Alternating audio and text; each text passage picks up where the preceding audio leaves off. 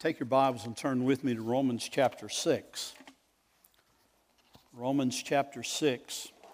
Today we'll be looking at verses 3 through 5. We looked at verses 1 and 2 on last Sunday and talked about the whole question that the Apostle Paul was being asked related to his statements in chapter 5 that said where sin abounds, grace abounds all the more. And all of his much more statements there, talking about how much more Christ has done than Adam has done. We fell in Adam, we had our sinful death in Adam, but in Christ he has made us alive. He has done so much more than Adam did. So our condition in Christ is greater than our condition was in Adam. And so Paul says, and where sin abounds, grace abounds all the more. And so some began to ask Paul, well, Paul, if that's the case, then should we not go on sinning so that grace can abound all the more? Is it not a good idea that we just walk in sin, live in sin, confess Christ, but live the way we've always lived in all of the sins of the flesh? And then God's grace will just have to be greater than we could ever imagined. And Paul answered that in verse 1. Or verse 2, really. He said, and what shall we say then? Are we to continue in sin that grace may abound? By no means. Heavens, no. To Paul, that was the most foreign idea that could have ever been proposed. Yes, it may sound that way at one level, especially to an unregenerate mind, that, well, shoot, I can just say I can say I believe in Jesus, and I can have everything I want to do in the world, and I don't have to worry about it. And Paul says, no, that's not the case. The reason it's not the case is, how can we who died to sin still live in it? Doesn't mean we can't sin, because we do. Doesn't mean that we won't still struggle with sin, because we do.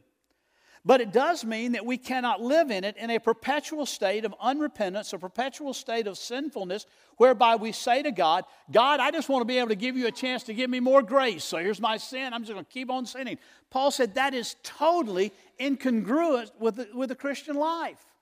It just makes no logical, biblical, or spiritual sense. Because in Christ you have died. You have died to the old man. You have died to the old self. You are now alive in Christ. And he says it's just not good reasoning to say maybe if I just keep sinning, then God will even get more glory because His grace will abound all the more.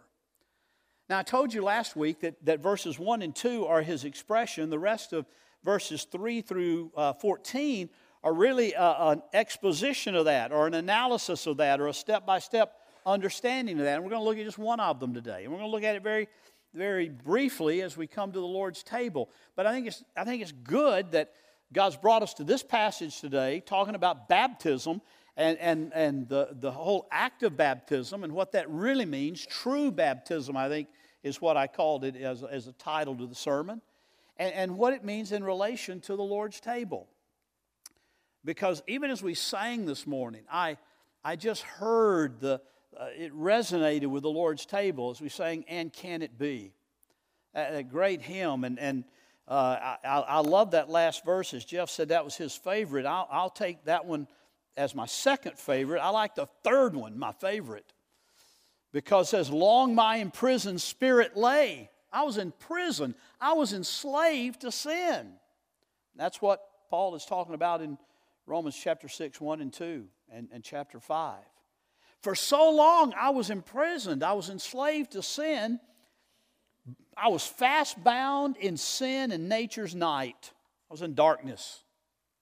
Sin brought darkness. Then listen to this.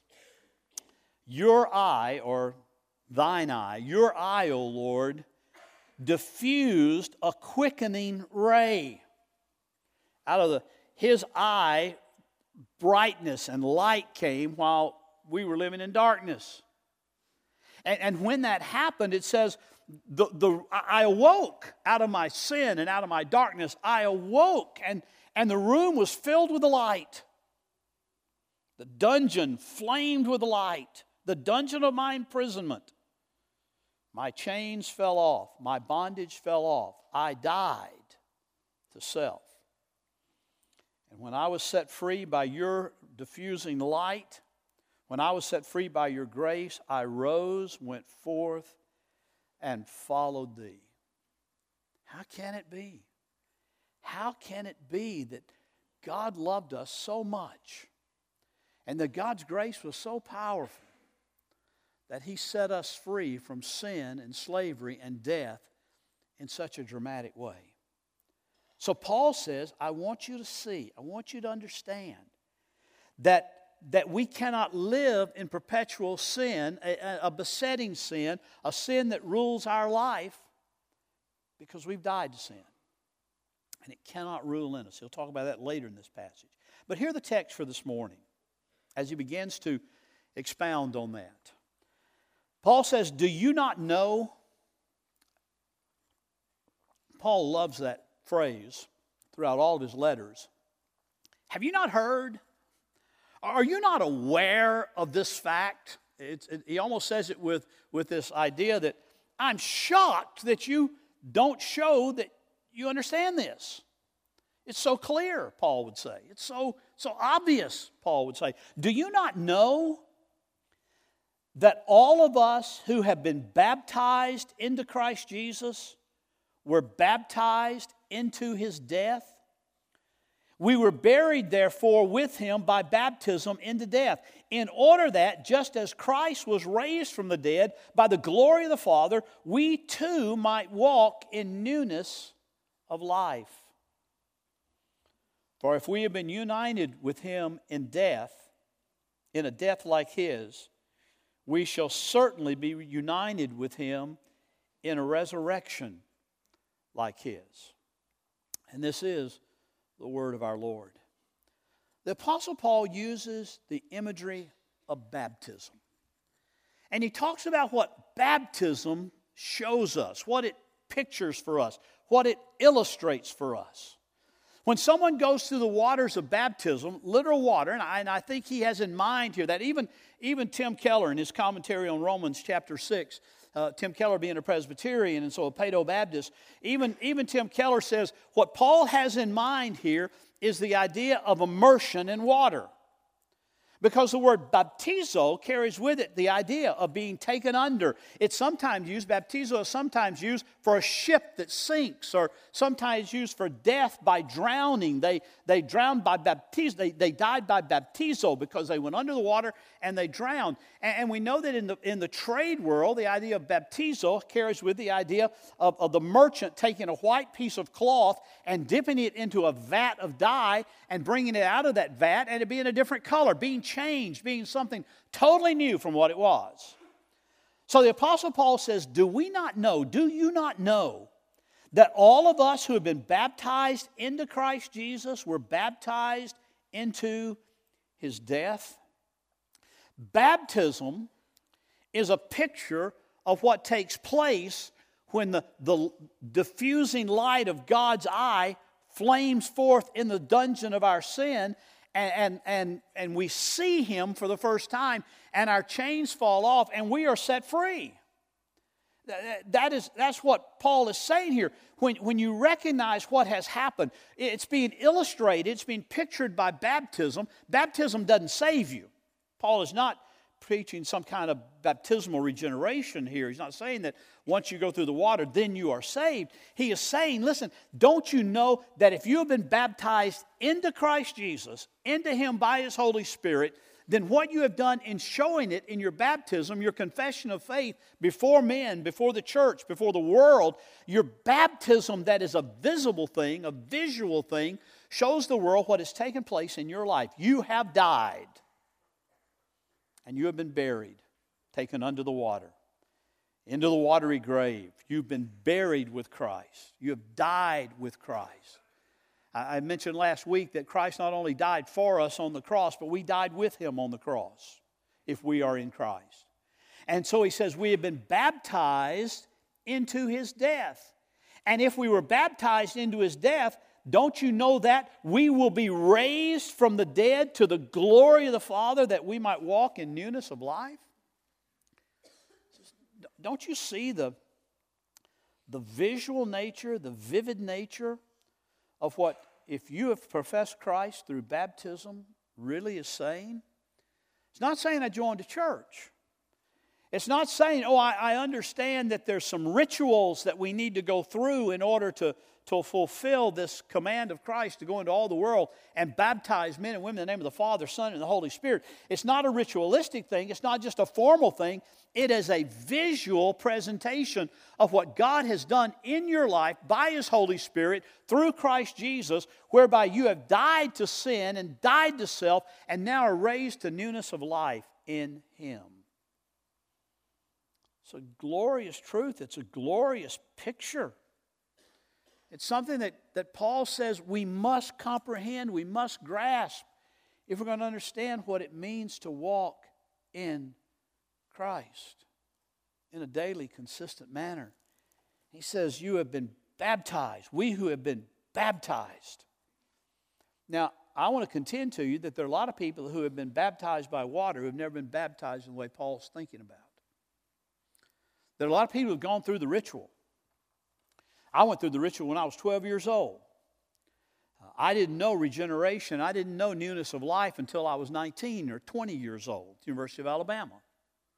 When God shone that light in my dungeon and the lights came on and I saw my sin and I trusted Him for the very first time. I had gone through the water. I'd gone through the ritual, if you will, because everybody else my age was doing it.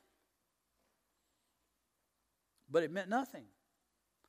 It wasn't until on the campus of the University of Alabama, sitting under Denny chimes one cold, rainy night at about 1 a.m., that it was dark there, but light came on in my soul, and I saw my need for Christ. And my chains fell off. And I rose up and followed Him because of the work of His Spirit in my life. So Paul is not just saying here, don't you know that anybody who's gone through a ritual is okay. He's saying, but those who have been baptized into Christ Jesus have been baptized into His death. And that baptism is just the reality of what is illustrated through water baptism. Does that mean water baptism is unimportant? Absolutely not. Does that mean water baptism isn't a sign of profession of faith? That's exactly what it is. Does that mean that water baptism by itself will not do anything for me other than get me all wet?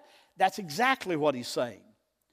If the reality of baptism has not taken place in your life before you're water baptized, the water baptism means absolutely nothing. Nothing.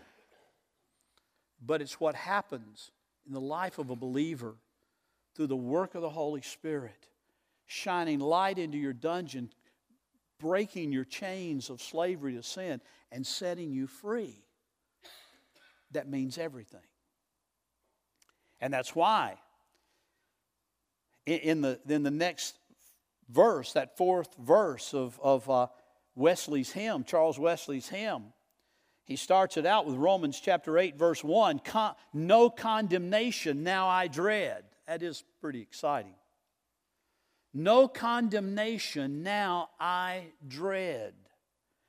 Jesus and all in Him is mine. Alive in Him, my living head, and clothed in righteousness divine. I'm clothed in His righteousness because of His work in my life, bringing about my death, my burial, and my resurrection to newness of life in Christ.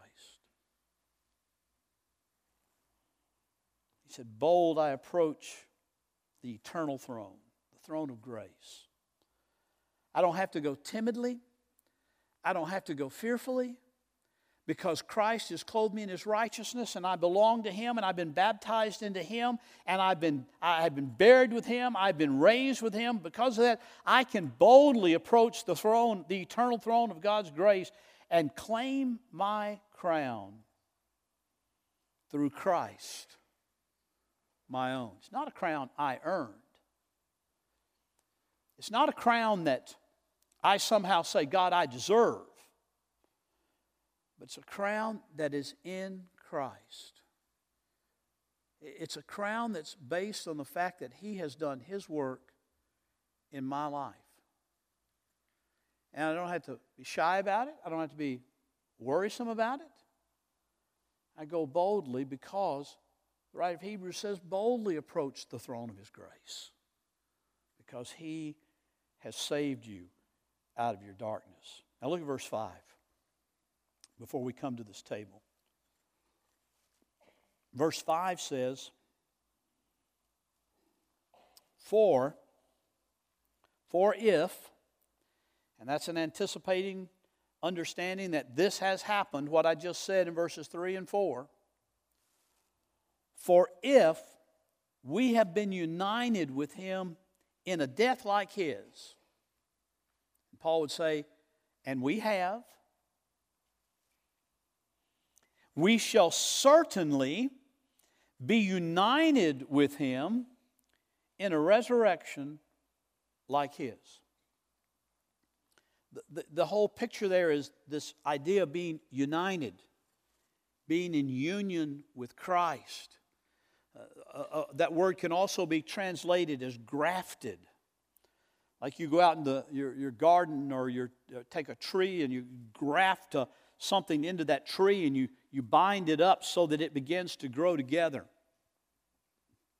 Paul says we are united in Christ in the way that we have been grafted into Him. We were not naturally a part of Him. We were naturally in Adam. We were naturally a part of the world. But now, because of His grace and because of His work in our life, because we have died, we have now been united. We have now been grafted together with Him. We are in union with Jesus Christ. There's a lot of practical reality to that. That means where you go, Christ goes. Now I realize that God is omnipotent and omnipresent and all those things, and wherever you are, God is there. God is everywhere. God is omnipresent. I recognize that. But Paul is saying, understand this, you are in union with Christ in such a way that everywhere you go, in a very unique and mystical and special way, Christ goes with you. So if you walk into sin and you choose to walk in sin, Christ is walking with you there if you are indeed in union with Him, and that will bring about conviction. That will bring about a troubling spirit, because He is there by His Holy Spirit to bring conviction and to bring cleansing and to bring us to repentance. You see, this is I hope you read this way. This is a very freeing, very exhilarating, very, very precious passage of Scripture, because it tells me in absolute clarity, without any equivocation whatsoever, that I am never alone in this world. I never walk into anything by myself. I don't have to have my best friend with me. I don't have to have my wife with me. I don't have to have my kids with me in order to say that I'm not alone. When I walk into any situation in all this world, I walk into it never alone, because I'm in union with Christ and He is there with me. Now that means that either I'm dragging Him into the pits of my disobedience, or He's there with me to give me strength to resist the temptation that would lead me into disobedience. You understand? I can't say, I've got this temptation that's just too great for me. I just can't overcome it. That's not true, because if you're united with Christ, if you're in union with Christ, He is there with you, and His righteousness and His grace and His power will help you to stand against that temptation. And that's what the Scripture means when it says there's no temptation that's overtaken you in such a way that you cannot resist it. All mankind's been tempted that way. But you've been given something special to be able to resist that temptation, and that is the presence of the Lord Jesus Christ, because you are in union with Him. You are united with Him. You are grafted into Him.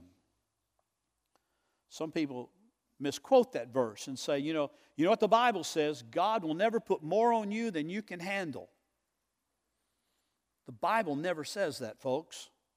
They usually take that verse, He will not lead you into any temptation that you can't have an escape from. That's what He does say.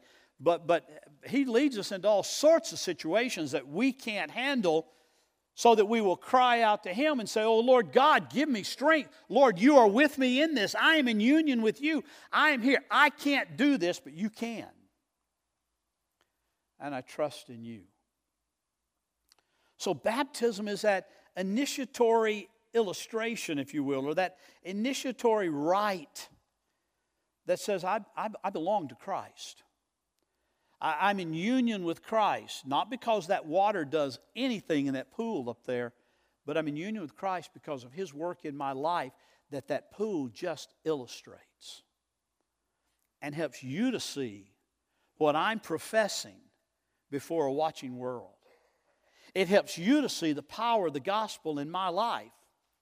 Not the power of water in my life, the power of the gospel in my life that leads to newness of life. It's a great practical truth, folks. If you're in union with Christ, wherever you go, He goes with you. If you're in union with Christ, He'll never leave you or forsake you. If you're in union with Christ, He will always protect you. If you're in union with Christ, you are there by His righteousness. He loves you so much, He'll care for you. If we've been united with Him in death, we will also be united with Him in resurrection. We sang that glorious day.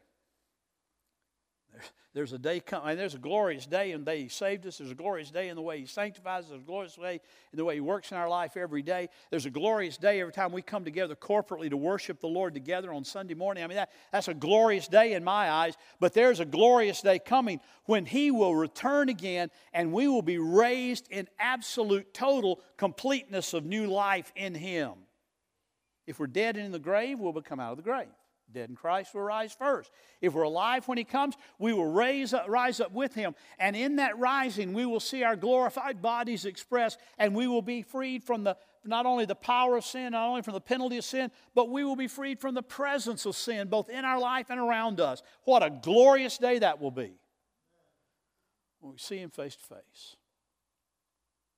That's what this meal is meant to declare.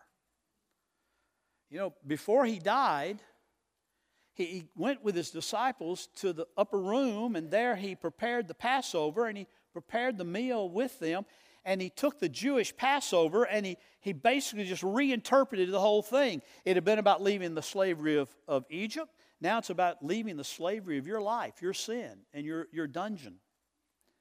The Passover had been about the lamb that was offered and the unleavened bread that was made and the blood that was on the doorpost that the death angel passed over. Up till then, they celebrated that, rejoiced in an exodus. But in the Lord's Supper, He's saying, let me tell you something. There is a greater exodus than the exodus of Moses leading the children of Israel out of Egypt. It's a greater exodus. It's an exodus out of sin and out of shame and out of slavery and out of rebellion into the glorious light of the gospel. Just as the children of Israel went out from Egypt, we go out from our slavery and our servanthood to sin and death. And so He said, that's what this is all about. I've told you about the Jewish man that I shared with, and he ultimately came to faith in Christ by God's grace in Florida one time. He wanted me to, he was in jail. I love to witness people in jail. They're a captive audience, you know. And so he was in jail. He knew he had a problem. He was Jewish, been Jewish from birth, and was ethnically a Jew, but was really not religiously anything. But when he called me one day and he said, I want you to bring me 2 Bibles. I want you to bring me my Bible and your Bible. And I knew what he was talking about. He wanted a Torah and he wanted a New Testament. And I said, okay, I'll bring you that. And I went to the Jewish bookstore and bought a book of the Torah. And I took him I didn't take him just a New Testament. I took him a whole Bible. And I said, this is really my Bible. It's part of what you call your Bible, but we'll take it and we'll look at both of these. And he said, well, I'm going to start at the book of Genesis and I'm going to read it all the way through. And I said, well, I'm not sure that's the best method. He said, that's what I'm going to do. I want to read my Bible first, and then I'll read your Bible. I said, okay, that's fine. So I would talk to him periodically, and we would converse about what he was reading. And he got into Numbers, and he got a little bogged down there just a little bit, you know, as we all do anyway. But he read on through, and he finally got to the Gospels. Read through the prophets. And he started reading the Gospels. And he got in the Gospels to reading about the Lord's Supper. And then he looked back over the Gospels again. He called me one day and he said, you got to come see me. And I said, okay, I'll come see you. He said, no, I mean, you got to come today. And I was very busy that day, but I said, okay, I'll work it out. I'll come see you today. And I went and got permission from the jailer to go to the Seminole County Jail. And I went in, and they put us in the chapel together. They have a little chapel there, and they put us in the chapel. And he looked angry. And I thought, oh, my goodness, what have I done? And at least we got guards all around us. He won't hurt me here, I don't think. But he looked angry, and I said, what is the problem? He said, why have I never been told this? And I went, told what? He said, your Bible just interprets my Bible. Your Bible shows what everything's all about that was being pointed to that's now come to fruition in Jesus Christ. I said, well, I have told you that, but you just didn't listen. But now the Holy Spirit's telling you that, and you're listening. And he came to faith in Christ because he saw that the Passover, as beautiful as it was, is magnified and glorified and exalted in the Lord's Supper. When Jesus gathered his disciples around him and said, this is my body. This bread, it's not just about getting out of Egypt. This bread is about getting out of sin. All those lambs that were offered, they pointed to me, the true Lamb of God. Here's the bread, take it and eat it. And this blood, this fruit of the vine, is not just about blood that was spread on a doorpost so a death angel could pass over the Israelites. The blood is pointing to the fact that my blood will be shed on your behalf to establish the new covenant. And in my blood, all death will be done away with in the life of the believer. Because the new covenant will be established in my blood. So he took those elements and he said, I'm about to go to a cross. They didn't want to hear that. I'm about to die. I'm doing it on your behalf. I'm doing it that you might have forgiveness of sin. And if you have been baptized into Christ, as Paul talks about in this passage, take and eat it and do this in remembrance of me. So you see, as we come to this table, we come to remember what he has done, and we come to proclaim that he's coming again. We do it as Grace Baptist Church once a month on the third Sunday, usually of every month. And we come to this table and we say, we want to remember. We want to remember the work of grace that he's done in our life and in our church. We want to remember the sacrifice. We want to remember the cross. We want to remember the grave and then the tomb that was empty 3 days later. We want to remember all that.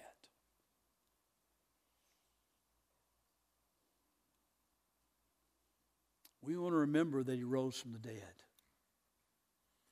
as a fact of history, not just some kind of religious whim.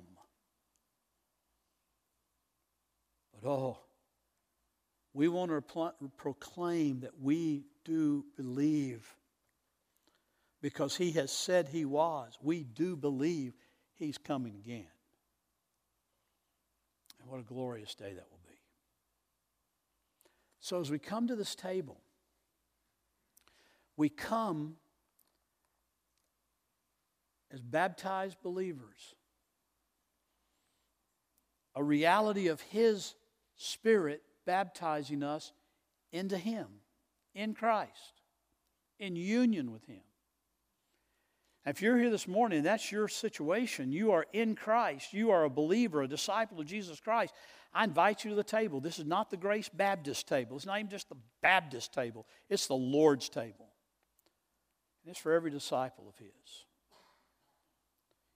If you're here and you're not a believer, I ask you to think about the elements, and as you let them pass you by, the bread that represents his body that hung on a cross as a substitute and as a sacrifice. And the juice that represents his blood that was poured out as a seal of the new covenant. And consider Christ and call out for his mercy and his grace and ask the Holy Spirit to show you your need for a Savior, and that Christ is the only Savior. Would you pray with me?